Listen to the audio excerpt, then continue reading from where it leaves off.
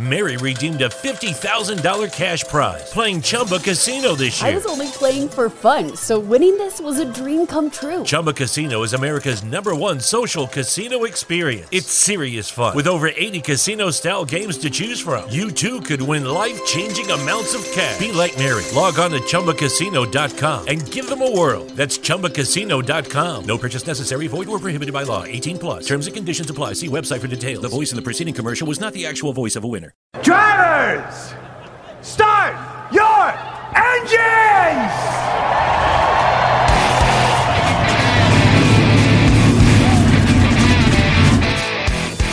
Hit the pace car! What for? Because you hit every other damn thing out there, I want you to be perfect! When I'm driving, I got a guy on the radio who talks to me. You see him, but he talks to me.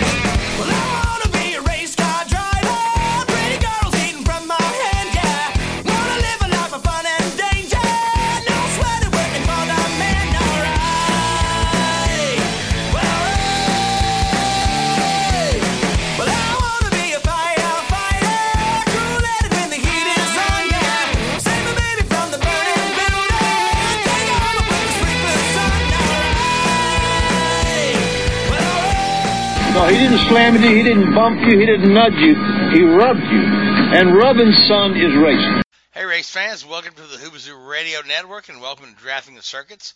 My name is Frank Santoroski. I'll be your host for the next hour as we talk about this past week in racing and preview next week and the weeks to come. Joining me in the studio tonight, I've got Richard Uden, Seth Eggert, Luis Torres. Fellas, how we doing? Doing good, thank you. Actually, All right. pretty flattered. Pretty flattered, huh?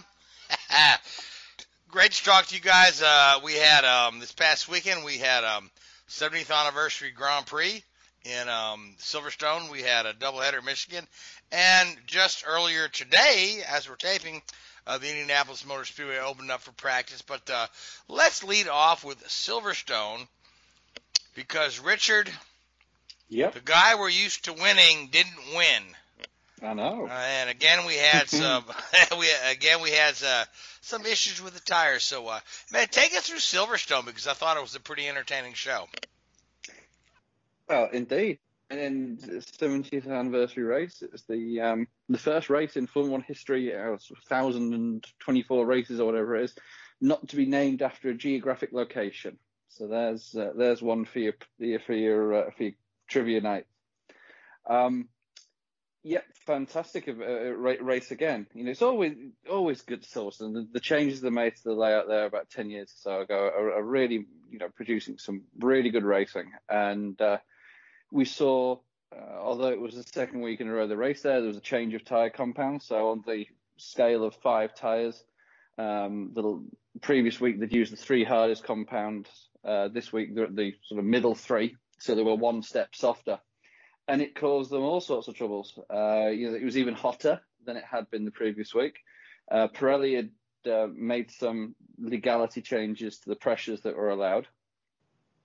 And it just didn't suit the Mercedes. The Mercedes has always seen a very small operating window in terms of tyre temperatures. When it gets too hot, the track temperature gets too hot and the tyres are too soft, the Mercedes just blisters and grains the tyres far, far, far too much. And they can normally get away with it because their pace is so good that they can back off and control the race, the tyre wear. But with the tyre lives being so much shorter than the previous week, they didn't have that opportunity. And Max Verstappen and the Red Bull took advantage of that. And they lost the race. As we talked about, there's no doubt that Mercedes is still the fastest car, but at the end of the race, at the end of the day, you've got to get, all 52 laps or whatever it is, under your belt, and they didn't do that. And the Red Bulls covered them pretty comfortably there in the end. So you had Max Verstappen win, with Lewis coming second after a late pit stop, after he tried to stretch to a one-stop strategy, which Charles Leclerc managed to do quite comfortably, actually, in the end. But it was never really an option for Mercedes. And then you had Valtteri Bottas come in third, who'd got a great pole on the Saturday, took the lead at the start of the race. And for the first stint on the softer tyre, Valtteri had Lewis's number, really. And then they stopped at the first stop, they stopped lap after lap and came out in order. Verstappen kept going on the slightly harder tyre that he was on there, and he controlled his pace really, really well. And then I think Bottas really got quite badly done over by the Mercedes team there. They're trying to defend it, but I think he was a little bit unlucky. So with about 20 laps to go, Bottas pitted with tyres that were heavily worn and blistered. And the plan was for Hamilton to stop the very next lap, which they'd done at the first round of stops, which is conventional team, strategy for a team like Mercedes. But after taking Bottas's tyres off, the team looked at them and said, well, these are just blistering. They're not graining, they're not delaminating, they're not failing. So, Lewis, if you can drive through the blistering, well, you've probably got another 10 laps on the tyres. And ultimately, that's what he did. And it shuffled Valtteri, back, because Hamilton could come in and stop later. So then when he came back out, he only had 8 or 10 laps on at the end of the race, so he could push and was able to get past Bottas. So undoubtedly Bottas wasn't happy about that. But I totally understand why. I think that he was harshly done by, should we say, there a little bit. I think what would have been fair is that if the team had turned around to Hamilton and said, okay, we've learned on the strategy here. You have a go at Max. You go out on those last 10 laps, 8 laps, whatever it is, and really push. If you can get past Hamilton, fantastic. If not, you let Valtteri back through, because Valtteri was quicker than Hamilton all weekend. So, yeah, I mean, but at the same time, Hamilton has a pretty commanding lead in the championship. Valtteri has dropped back, over the last couple of weeks, particularly after the dropping out of the points a few races back. Yep. Yeah. So, I mean, they're still trying to defend the championship, but I mean, from Red Bull, I don't know. I mean, you want to imagine that they throw their own guy a bone here and there, and exactly. Bottas has just signed a contract extension. 1-year contract extension, which is just basically a duplicate of this year's contract with the dates changed. And then you go and put it bluntly, you kick the guy in the balls at the first opportunity. It's like, wow. Probably not what Valtteri wanted in the grand scheme of things. And I did feel sorry for him, because you've got to, strategy was what got Hamilton ahead there, not pace. Valtteri was faster all weekend. And he deserved, if you look at it, he won qualifying, for want of a better word, and he won the start, and he won, the first stint. So I think you've got to give him a little bit of credit. Yeah, it would have been nice for him to have that outing to get that title chase a little bit more closer, but I think even if he'd done it, even if he had finished ahead of Hamilton, he'd still be more than one race win behind, I think, on the points. So, I mean, I'm not saying this is as bad as when Barrichello let Schumacher through after, 8 races or whatever it was back in the day, but it still was a little bit, I felt really sorry for him there. And, it was he was unhappy. Yeah, it was a rather frustrating race for those guys. You could visually tell Toto was none too pleased about the overall performance, because they kind of let that one slip away from them, that to where Max got that win by a lot of circumstances. No, they did, and for the last 3 or 4 years, the one Achilles heel of Mercedes has been the hot race. And typically when we go to hot races, you're thinking Singapore, somewhere like that, when we used to go to Malaysia and Bahrain and places like that. They're not necessarily high-speed tracks, so you can run relatively high downforce levels, and that will also allow you to open up the cooling package, and it'll be less of an issue when you increase the drag through the cooling. But Silverstone is a high-speed track, and they had a compromise. They're like, okay, well, do we increase our cooling by opening up some of the rear bodywork and some of the brake ducts and the like, or do we, sacrifice, the tyre performance? So it was interesting. It's an interesting gamble, and at the end of the day, who would imagine that Silverstone would be one of the hottest races of the year? Yeah, I was gonna say Silverstone is usually about a month earlier, right, or a month and a half earlier. Typically early July, yes. Yeah. So when the temperatures aren't quite as hot as in the dog days of August. No. I mean, the thing with Silverstone is it's its own microcosm of climate. I mean, I used to live less than 10 miles from the track, and you could hear the lots of different series every weekend racing out there from my backyard, and It could be, glorious 75 at my house, and it would be 50 and raining at the track. For some reason, it has this own little climate, which has always been, a challenge, and windy as well. So I was very much in the former airbase for the Second World War. So it's very open, very exposed. It's normally the biggest issue. So, quick question, Richard. You talked about being near Silverstone. Were you able to hear? You know about that race that they have like 200 cars of the same, like 200 identical cars, right? Yes. Were you able to hear those cars when they ran? Oh, you could hear everything. I mean, especially if the wind was in the right direction, because it was a big open flat area, and you could hear everything that came from there. I mean, when you had, when they had the World Superbikes there, they were really high pitched squeal from those things. You used to have an event called the Britcar 24, which was an endurance race, which was saloon-style racing, so the old British touring car style events.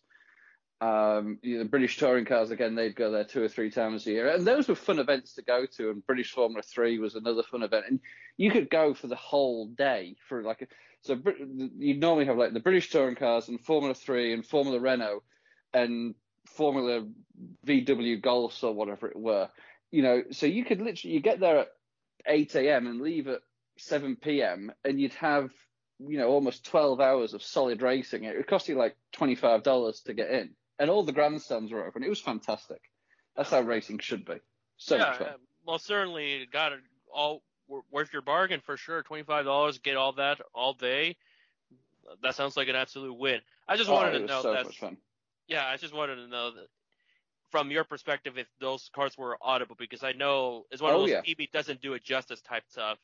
No, they don't. And the problem is, everybody watches, NASCAR, Formula One, IndyCar, or whatever it is on TV, and that's what everybody thinks race cars sound like. But you just go down a level or two, and there's still incredible performance machines, that are on the edge and sound amazing, and they're so much fun to be around. And I used to go there, and I'd end up taking 1,500 photos or something while I was down there, and fill up memory cards, and so much fun out there.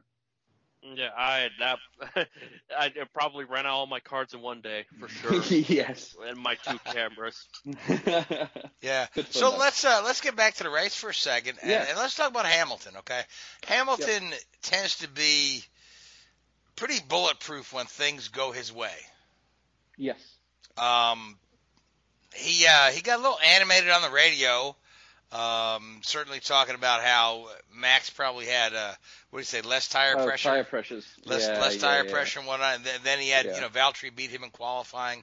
But we've not seen these chinks in the armor of Hamilton since the Nico Rosberg days when Nico was able to. So do you feel like this maybe could be a turning point in this season to kind of open up this championship a bit? No. I know Lewis has a really strong hold on it at this moment, but these sort of things tend to affect him more than other drivers. At times it does. I think the issue you saw with Rosberg was amplified by their history. These guys were great friends growing up go-karting. They'd driven karts together since they were 8 years old or whatever it was, and they used to live at each other's house during the summers, and whenever they were traveling together, they'd always share a hotel or whatever, and they were very, very close. And then when they finally became teammates in Formula One, everybody envisaged that it was this match made in heaven sort of thing, these two great buddies racing against each other. And Rosberg played the game, and Rosberg got under his skin. I don't think Valtteri will, because they don't have that added dimension to the relationship. And I'm not for 1 minute saying that Rosberg was a better driver than Hamilton, because I think Hamilton's proven that he was the ultimate driver in many, many ways. But I think that I just don't see that dynamic, that personal dynamic, and the Hamilton is a very emotional guy on a personal level, and I think he's mature enough now that he's not going to let that encroach on this battle here. Okay, yeah, no, I tend to agree with you there, yes, but I just wanted to throw that out there because a lot was made in the press of his his being so animated on the radio. So we're off to No, Spain. I mean, it's, we're off it's to just writing. Yeah, it's just writing. Well, for yeah, sake you of got writing you on got to a get your headlines and your post clicks. Of course you do. Yeah, so we're off to Spain next. Yeah. Are we doing one race in Spain or two? One race. Yep, one race. And if it rains in Spain, it's mainly on the plain. So indeed it will be. But And Catalonia's in the mountains, so Catalonia's in the mountains, so. So do you feel like this is another track that's just going to be another, Mercedes dominant win, or is this a sort of track that may favor the Red Bulls? Of course, Ferrari has kind of written themselves out of the equation this year, but more on that. I mean, it all depends on temperature. I think if it's hot, which it's supposed to be, then there's a potential that you could see Red Bull mix it up there. But you'd also. With the Lucky Land Slots, you can get lucky just about anywhere. This is your captain speaking. We've got clear runway and the weather's fine, but we're just going to circle up here a while and get lucky. No, nothing like that. It's just these cash prizes add up quick. So I suggest you sit back, keep your tray table upright, and start getting lucky. Play for free at LuckyLandSlots.com. Are you feeling lucky? No purchase necessary. Void where prohibited by law. 18+ terms and conditions apply. See website for details. Mary redeemed a $50,000 cash prize playing Chumba Casino this year. I was only playing for fun, so winning this was a dream come true. Chumba Casino is America's #1 social casino experience. It's serious fun. With over 80 casino-style games to choose from, you too could win life-changing amounts of cash. Be like Mary. Log on to ChumbaCasino.com and give them a whirl. That's ChumbaCasino.com. No purchase necessary. Void where prohibited by law. 18+. Terms and conditions apply. See website for details. The voice in the preceding commercial was not the actual voice of a winner. I'd like to think that maybe Mercedes will be a little bit better prepared than they were last week. The one thing you can say about Mercedes is when they find a weakness or an error or somewhere where they can improve, they are very reactionary and they do react pretty quickly to it and they do rectify those issues. So even if it is as hot as it was at Silverstone, I still wouldn't expect them to struggle in the same way that they did. They'll be able to manage the situation far better, I feel. All right, so speaking of Ferrari, so what's going on over there? It just seems like there's a new Vettel's picking up a new chassis now because they figured out that one was damaged. It was apparently damaged going over the curbs, and the strength of these chassis and these tubs is such that going over the curbs is not going to cause such major damage. You're basically seeing a scenario in a situation here now where Ferrari are pushing Vettel out. They're keeping him at an arm's length because, wherever he goes, he'll probably go to a reasonably competent drive and they will see him as a rival. And obviously there's a lot of information that Vettel doesn't want, or they don't want Vettel to have access to. So there's partly that. There's partly, and you've seen this with Seb in the past, if you look back to when Daniel Ricciardo came in at Red Bull, the season they were together there when Ricciardo beat Vettel. Vettel just I don't know. There's something he just doesn't do well when the teammate, when whoever he's driving against is better than him. He really struggles. Or not better than him, but maybe gets under his skin a little bit, as Danny did, and Charles is obviously doing again this time. Obviously, if the Ferrari was more competitive, you would imagine that Seb would probably close that gap up a little bit. But and we could do a whole show on Ferrari's technical shortcomings with their engine that they've seen in comparison to last season. So there's a lot going on there, obviously, and it's just they've dropped the ball a little bit, and they're certainly down on performance compared to where they were last year, and it's just being amplified. I imagine that they'll get better throughout the season, making incremental changes, but you can pretty much write off this season and next, because next season, with all the restrictions due to COVID, they can't develop the car for next year. So basically what they have this year is what they're going to have next year as well. So it's probably going to be 2 years before you see Ferrari in a strong position to challenge for the lead championship. So we should expect like the 94, 95, or even 92, 93 Ferrari time period. Yeah. Where like a fourth place, where like a fourth place finish by Leclerc is a win by their standards at this point this year. Yeah. Which and Formula One probably more so than any other form of motorsport, you have to cut your cloth accordingly. You know where you are in the hierarchy, and you're over the course of a season. If you have the 5th fastest car, you will finish 4th, 5th, or 6th in the championship. If you have the 7th fastest car, you'll probably finish 6th, 7th, 8th. You're not going to deviate much. Strategy can only get you so far. Development can only get you so far. You're pretty much where you are. I think Ferrari are probably 4th best car right now, maybe 5th. I was saying maybe Mercedes, 5th, yeah. Yeah, probably around there. Yeah, I mean, you'll probably see a little sort of migration of performance between the likes of Racing Point, Renault, McLaren, and Ferrari. Those 4 are sort of vying for 3rd, if you like, at best. Which is definitely true, and also just the matter of Racing Point fighting consistency on race day, because the 2 races that the Hulkster got to run, race day has been the polar opposite, to say the least, which is unfortunate because we're thinking Hulkenberg is finally qualifying 3rd. It's going to be finally the day he's going to get that podium, but non-factor. No, I mean they probably, I think Max even admitted he'd made a mistake in qualifying, so he probably should have been 3rd on the grid. And Hulkenberg hasn't driven a race in 9 months or so, so from a fatigue standpoint, that's going to take an effect on him. He hadn't done a race start. There's lots of things he hadn't done. Hadn't done a pit stop. And in all fairness, and I cannot quantify this, but Racing Point put him on a 3-stop strategy. And if you're putting your cynical hat on, that was to get Lance Stroll more points. Yeah. Hulkenberg. But now, Hulkenberg humiliated Stroll this weekend. It's a harsh word, but he was like every practice session, he was like half a second faster than Lance Stroll. And in all fairness, if you're one of the team owners there, and obviously we don't know what's happening with Vettel, but you're thinking, well, hang on, is Perez any better than Hulkenberg? If you have to keep Stroll because of the family connections.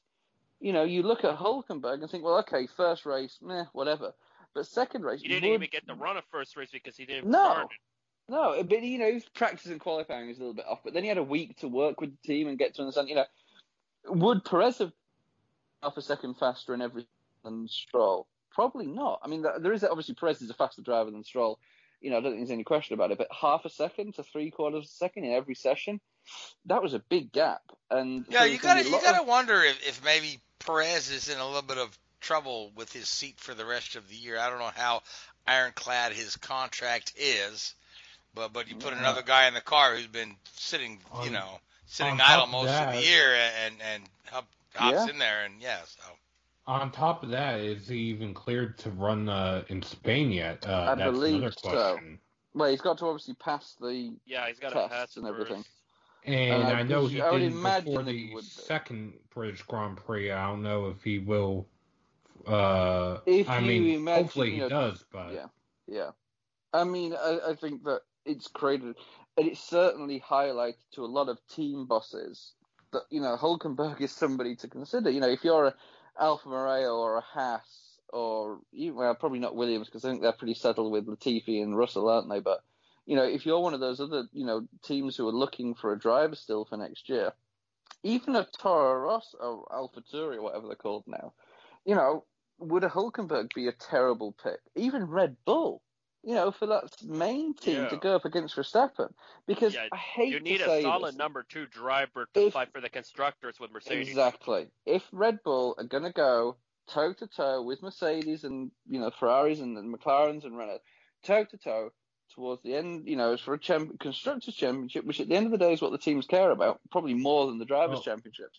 I know Red Bull give a bonus for constructors championship. I don't think they give a bonus for drivers' championship anymore. But and I hate to say this, I think Alex Albon is a talented driver, but are his performances any better than Gasly's? Well, what I was going I don't think they are. I mean, he's making mistakes in practice. He's losing track time, and he keeps putting himself behind the 8 ball on a regular basis. And what I was going to say just now is Hülkenberg, he would have finished 5th if it wasn't for a tire vibration that they called him in for. That's what put him behind Albon and Stroll.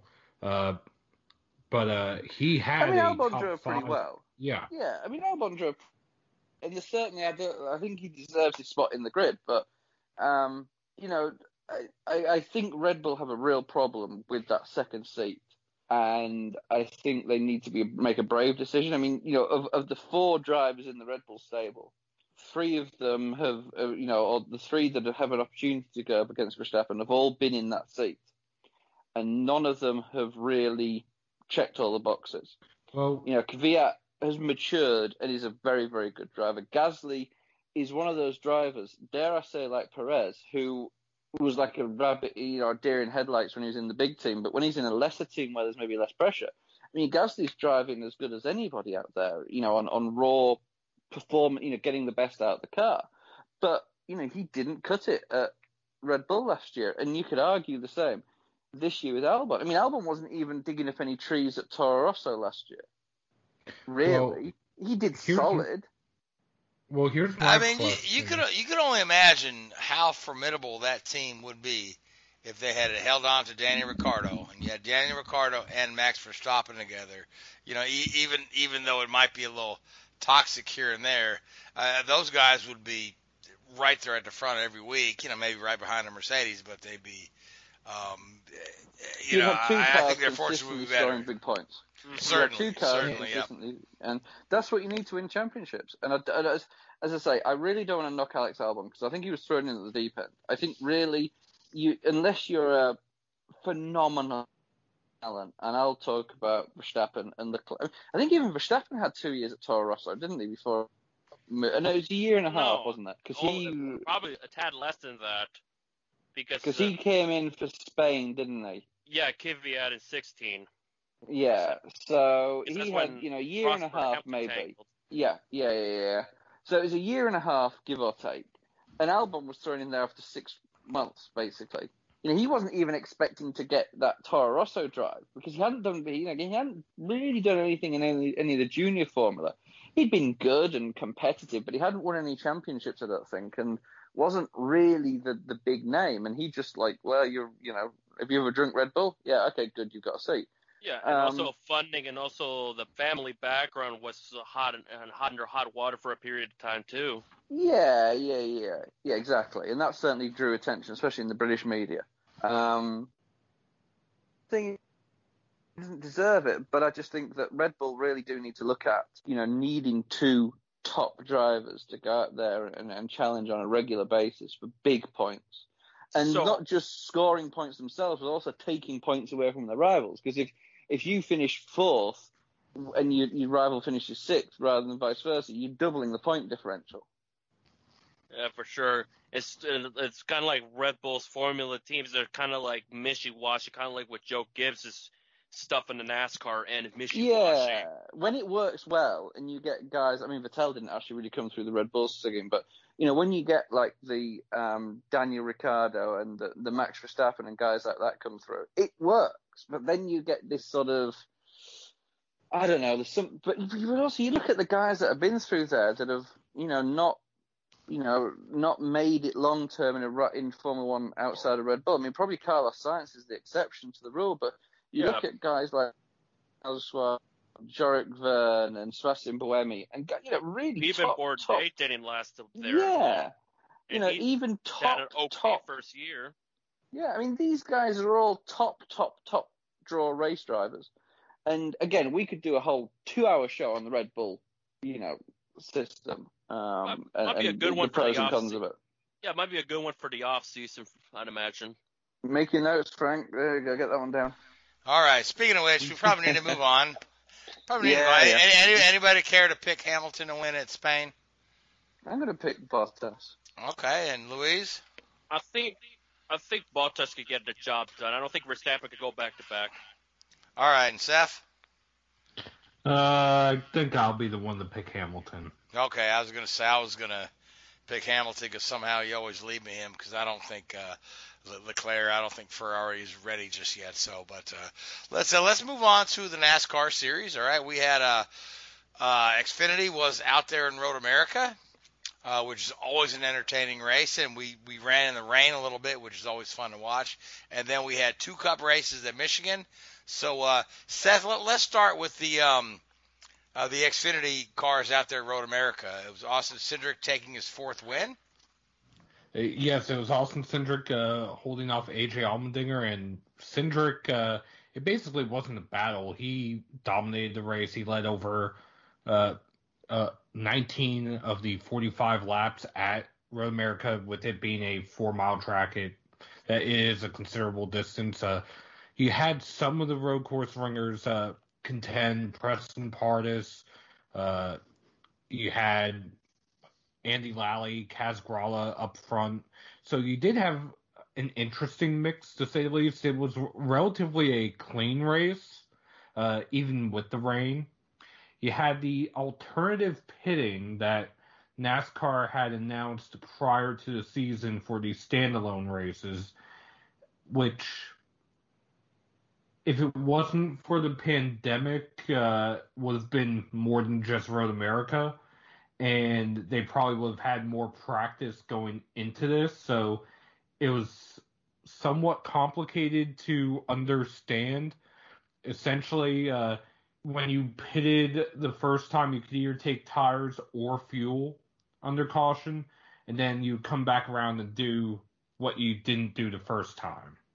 And you had to stay on pit road for at least 60 seconds from pit entrance to pit exit, but you also couldn't exceed a certain amount of time each time you pitted. Yeah, that whole thing to me, it doesn't sound like the spirit of racing. You know what I mean? And also, I don't know why they came up with it, and to the fans it's confusing. Explain. Yeah. So go ahead, explain it, The please. reason why they came up with this was a way of cutting down the number of people going to the track, and this is before the pandemic that they came up with this, to try to cut costs for the teams, especially the smaller Xfinity Series teams, which essentially cut the crews down, I think, to 6 or 7 people total, the spotter, 4 for the pit crew, the car chief, and the crew chief, which it's less hotel room, less rental car, less flights, etc. So long run, it would have cut down and saved teams a lot of money, and they would have had at least 2, if not 3 races worth of before going into Road America had it not been for the pandemic. So right. So my question is, okay. So when you make a stop, you're either doing fuel or you're doing tires. Yeah, one or the other. Yeah, yes. What's the purpose of the spending 60 full seconds on pit lane? How does that factor into bringing less guys to the track?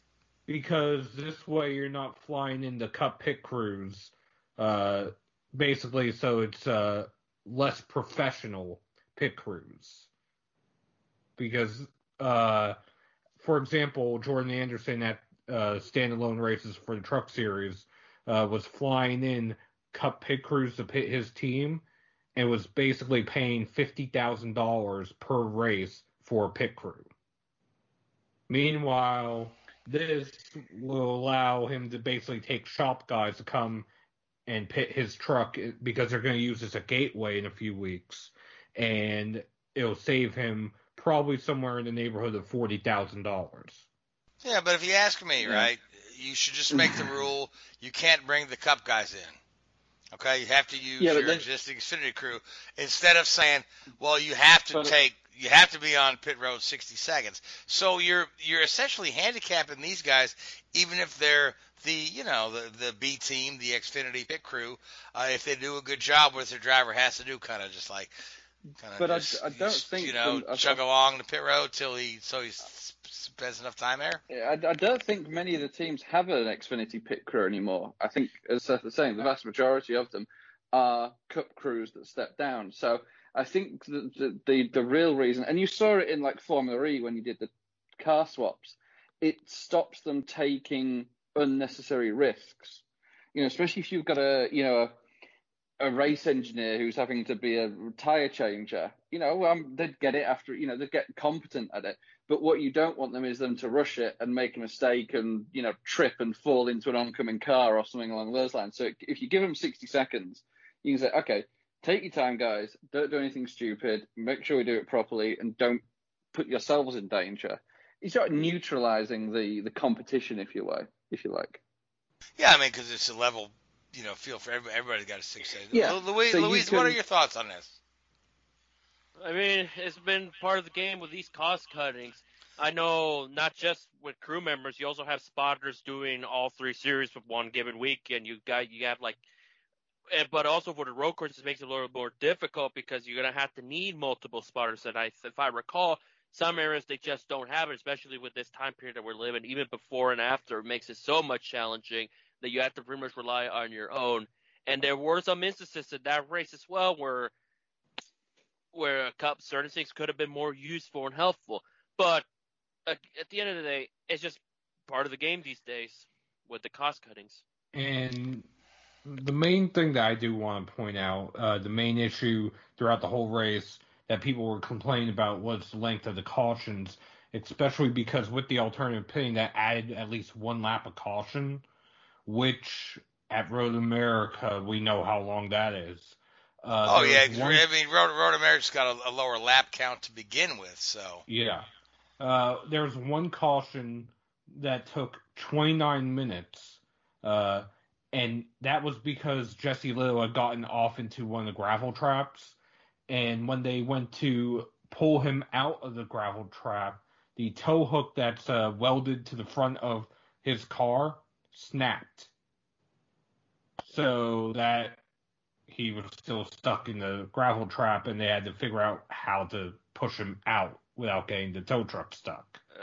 I'd imagine Jesse was not only mad, it was a bad week for him, period, because I think one of his close loved ones or something like that lost their life to cancer, which they had that tribute decal. On the other side, I'd imagine, while angry enough what's going on, I imagine he probably had to observe the wall where Graham Rahal cracked it about a month ago as well to see if it's fixed. I don't know. Joke, I know. Yeah, that was pretty. Yeah, he's like, let me make sure they fix this.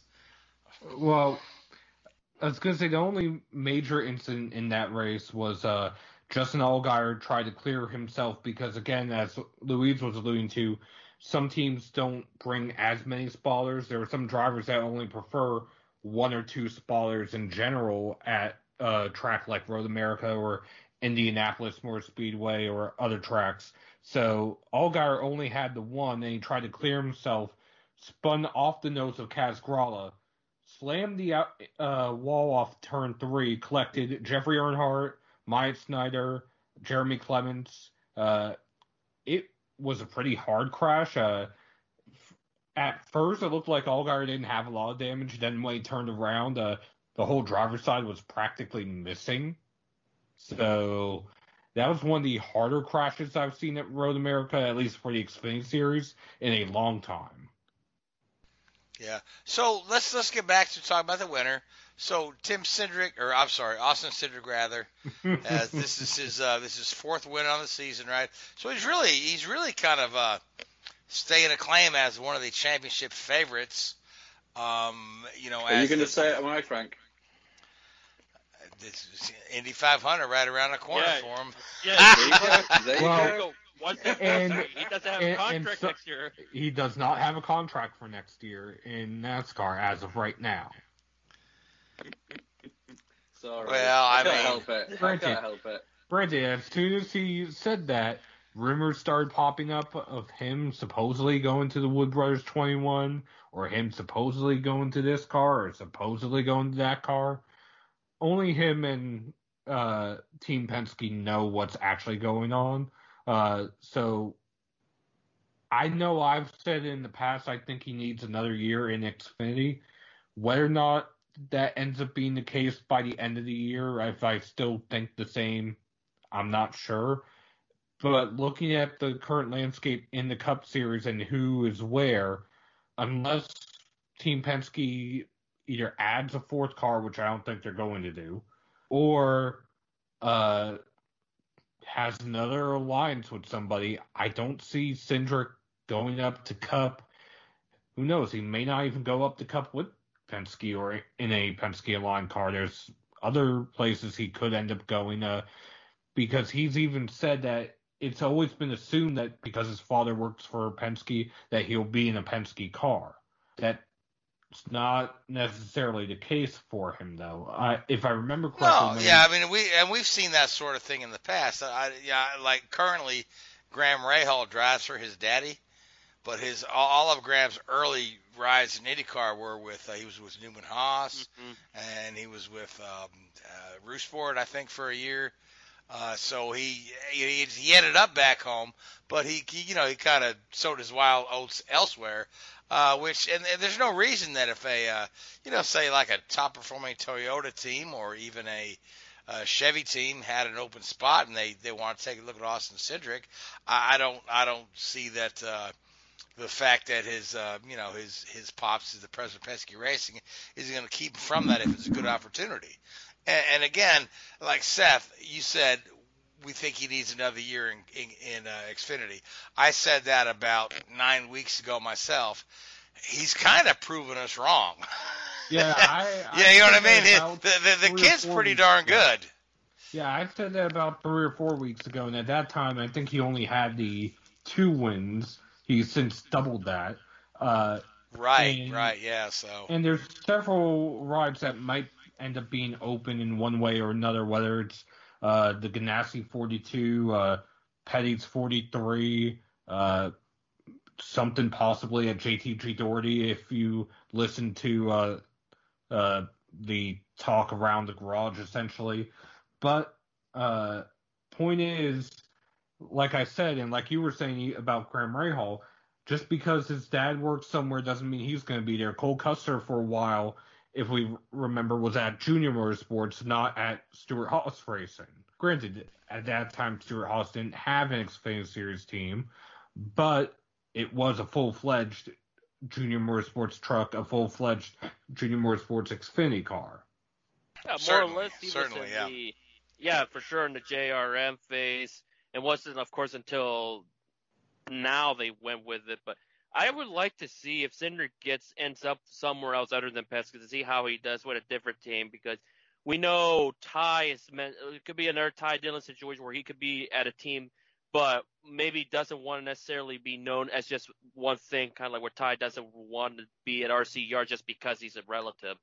He's family. He wants to do his own thing with Germain, albeit I think there's some alliance with it, but it's a different team nonetheless. I've often been a proponent of... It's not that different anymore. They're at the same campus now. Yeah, well, I mean, eventually you come back home. But even like, Louise, you'll probably appreciate this, but I've often thought that if that Marco Andretti would have left his daddy's team about 3-4 years ago and driven for somebody else, he might be in a different space than he is today. But of course, the world will never know.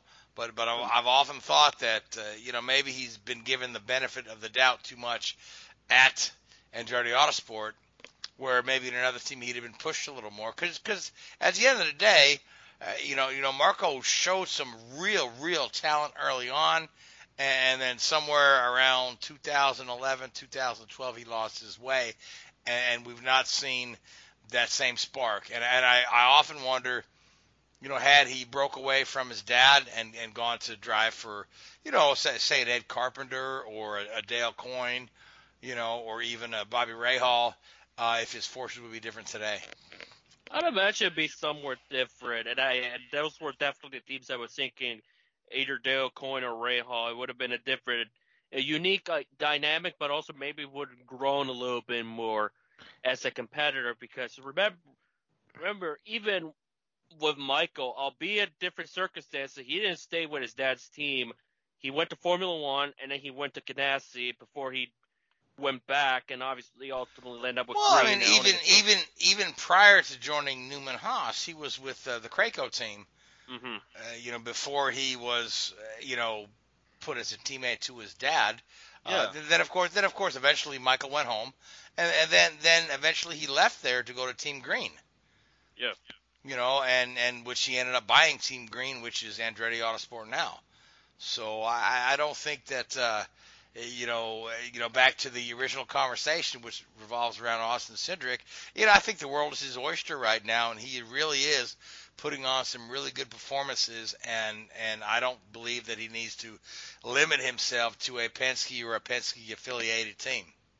Yeah, and a guy like him, I don't think he should. He should explore different things, see how it pans out. It'll be nice to see a guy like him break the mold, maybe change that often reasonable but also often bad stereotype that they're only there for X, Y, and Z reasons. Dale Jr. is another one as well. He left DEI, the fodder team, to go to Hendrick and start his own identity, brand new, fresh air. And I think for Cindric, it won't be a bad thing if that happens. Yeah, but we're putting a lot of carts before the horse right now. He's still embroiled in a nice points battle in Xfinity. So somebody was trying to make a comment. Was that you, Richard, or Seth? That was me. Okay, go ahead, chime in, and then let's talk about Harvick and the broom he has. I was going to say there's two more notes on Xfinity that I do want to bring up. Brandon Brown also had a rough weekend. He finished 12th, which honestly didn't look like what's going to happen at the start of the race. He started one lap down after losing fuel pressure during the pace laps. And this was the first race as father and team owner, Jerry Brown, who also spots for him, was not at the track because he's battling cancer as well. So thoughts are with him. And Josh Williams and DGM Racing won their appeal. Their penalty for testing at Daytona, the road course, has been rescinded. So they get back to 75 points and do not have to pay $50,000 because although they technically were testing, it was in a public race that the SCCA was promoting. Nice loophole. That saved those guys a ton of money. Yeah, and now they're back in this ideal situation where a couple more strong runs by LeBay could tighten up that battle between Brown and Myatt Snyder, but we'll see how that goes for him.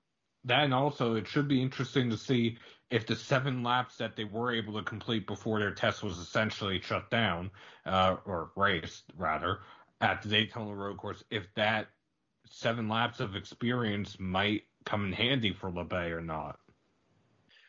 Time will ultimately tell it. We'll find out next weekend, right? Yeah, so. But let's talk about the 2 Cup races at Michigan. Both had the same result, but behind first place we had a couple of different scenarios there. So, Seth, you want to take us through it, and Louise and Rich, you guys jump in? Well, Kevin Harvick dominated the weekend. There's no other way of saying it. In between the 2 races, he led 182 laps out of a possible 300 or so laps.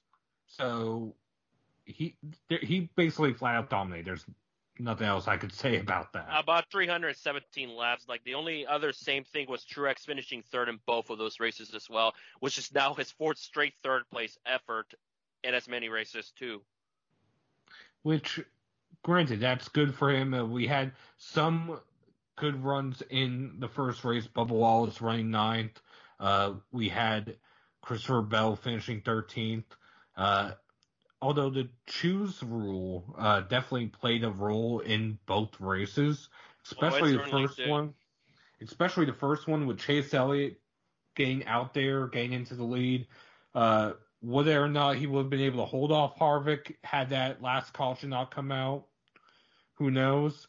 But he definitely was giving Harvick a run for his money after choosing to restart on the inside, leading the inside lane and getting pushed out front. In the second race, the choose rule didn't have as much of an effect.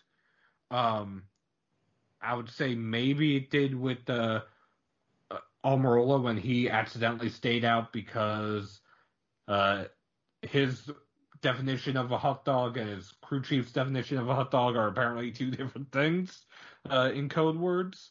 But yeah, it was an interesting race to say the least.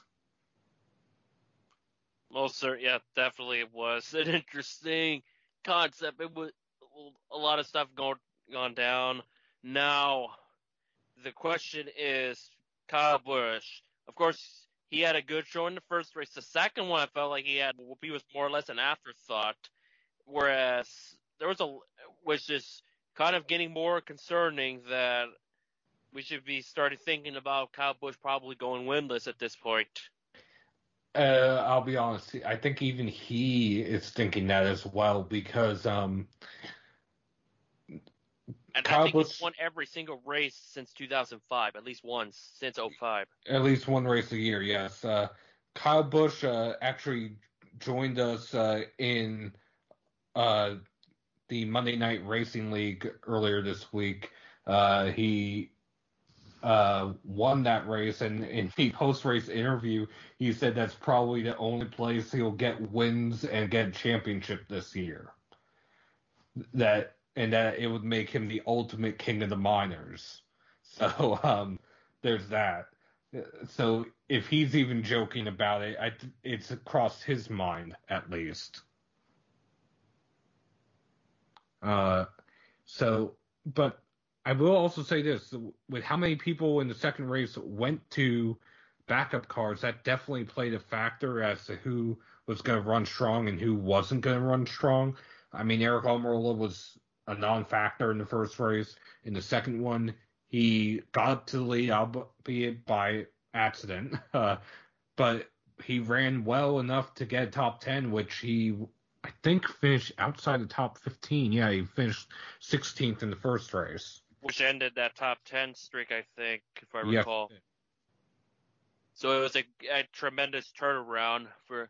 Whereas Boyer started pretty well, but then when Blaney and Keselowski wrecked, that ultimately hurt his afternoon. When he got run into by Bowman, who had nowhere to go. Yep. And real quick before we move on to Indy 500 practice, I do want to also say there was a truck race this week, and Zane Smith earned his first career win after leading only the final lap due to some overtime shenanigans between Austin Hill and a few others. David Gravel, in his Truck Series debut, got a top 10 finish, and Parker Kligerman, with the never-ending tire rub, somehow finished 9th. And Derek Kraus finished backwards at the start-finish line. Yeah, in 8th. Yeah. Yep. That's a cold trickle move right there. So, anyway, we are on to Daytona Road Course next weekend, correct? Yes. Yep. And is that a Saturday night? No, it's a Sunday afternoon race. Sunday afternoon race. Oh, that'll be hot. So who do you guys like for that? I wanna go ahead and stick my neck out and say I like Ryan Blaney for this one.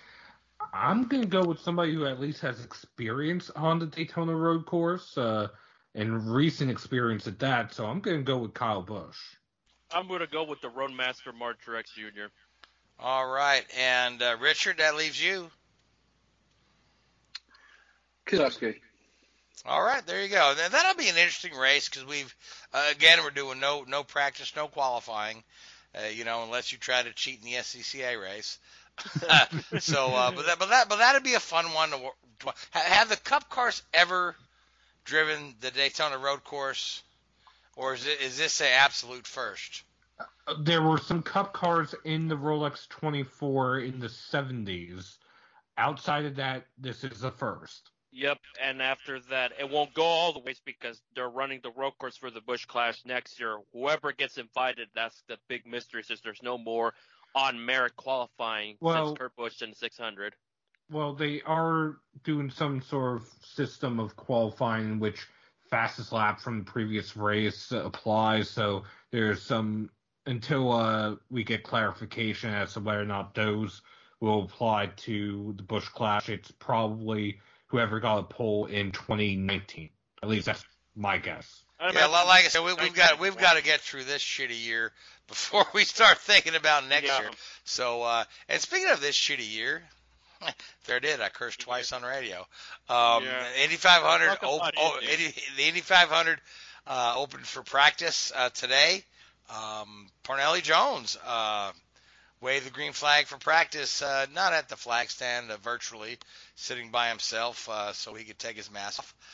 But Parnelli also celebrating a birthday today, the oldest living winner of the 500, turned 87 today, which will be a few days back once the show airs. But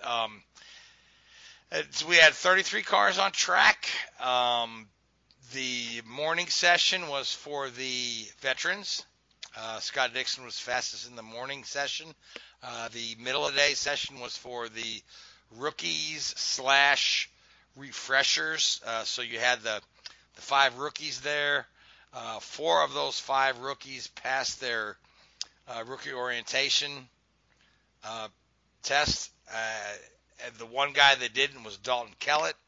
Kellett had to finish this up in the afternoon session. And then the refreshers, of course, are the guys who are not full-time in the series. And then there you saw Elio, Alonso, Jerry Hildebrand, Sage Karam. Pretty good day. I mean, the speeds were at the end of the day. Then in the afternoon session, everybody was welcome, save for Ben Hanley and the Dragon Speed team, who did not have their car quite put together to make the earlier session. They actually granted those guys an extra half hour at the end of the day to get a couple installation laps in and get his refresher laps in. But nobody crashed today. The speeds were, top speed was Hinchcliffe come out with the top speed of the day, 224 and change, which is about 5 miles per hour off of last year day one practice. Day one practice, I think Willpower top of charge 229. But the overall feeling from the drivers is that the Aeroscreen feels pretty good. They're getting used to it. Now, Louise, you've read a lot of comments and a lot of press releases, so let me get some of your thoughts from the first day of practice, where we saw all Hondas at the top.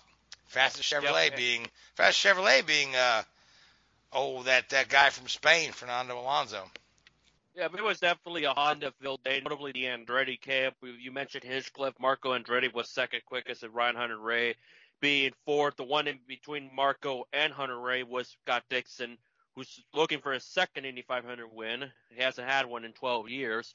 But it was definitely a Honda performance. And as far as the things that I took notice and the bit that I saw at the very end is the Aero McLarens of not Alonso, who had a really good showing. So it shows that they might come out to play. But knowing how Indy works, things could change where you may start out pretty good, but at the end of the time at Indy, it'll be a completely different story when it comes to pace or overall downright luck. But for Pato O'Ward and Oliver Askew, they were down the charts. They were at the bottom.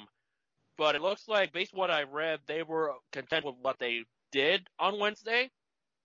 So it told me that they're just going to build over time. They're just getting the gist of it, running a higher competitor car, especially for Askew, last year's Freedom 100 winner, going much faster than what he's used to. So I would not be worried about Aero McLaren, the 2 full-time drivers, being that low for now. Right, and both those guys are rookies because O'Ward was bumped out of the field last year. Yeah, so this is the first, although O'Ward did do all the practice and all the qualifying leading up to it, he's still a rookie for the race. Yeah, I think it's too early to pull the panic button on Aero McLaren, particularly given Fernando's pace. Yeah, it's too early to tell. I think time will tell with Marco, because we talked about this off the year briefly, we mentioned it, how he starts good, but over time he regresses pretty badly. Like last year, he had a very a miserable 500. He was non-factor at all. And Marco pretty much said in the pressers that he's more concentrating on the race ahead, putting himself with different challenges and techniques to assure he has his best showing in a real long time. Because this is his 15th Indy 500, and he's still trying to get that elusive one. Maybe one-up himself from his rookie race in 06. And imagine that story, Marco winning it. It's going to be a long shot for sure, but everything needs to fall into place. That's the one guy I'd be curious to see how he does going forward, especially with the next 2 days of practice. Qualifying is qualifying. You never know what's going to happen, but if he's focusing on race trim, then we'll see how the end product comes out next week. Certainly, and the Penske cars are they're not at the bottom, they're not at the top, they're kind of in the middle, but we've seen, Penske has been accused of sandbagging. I don't know if they ever really sandbag, but when, when it comes down to Fast Friday and whatnot, it wouldn't surprise me to see, Will and Elio, Simon and Joseph right up there in the mix. But again, Dixon looked really strong today. And to your point, Dixon is way overdue for a second Indy. It's unbelievable that the guy with all the wins and all the championships, he's got the one Indy 500 to his name, right? And he's won the pole at Indy 4 times. Is that correct? Right up with Ed Carpenter with the most poles among active drivers. Yeah, I want to say he's got 4 Eds, he's got 3. And the Carpenter cars weren't bad either today. The Space Force. No, VK had a pretty good showing, but then VK had a really good day, yeah. Yeah, he did quite well. Alex Palou, once again, cracking in at the top 10. He's really adapting to those ovals extraordinarily well. He outbeat Santino in the opening section. I was curious how he did.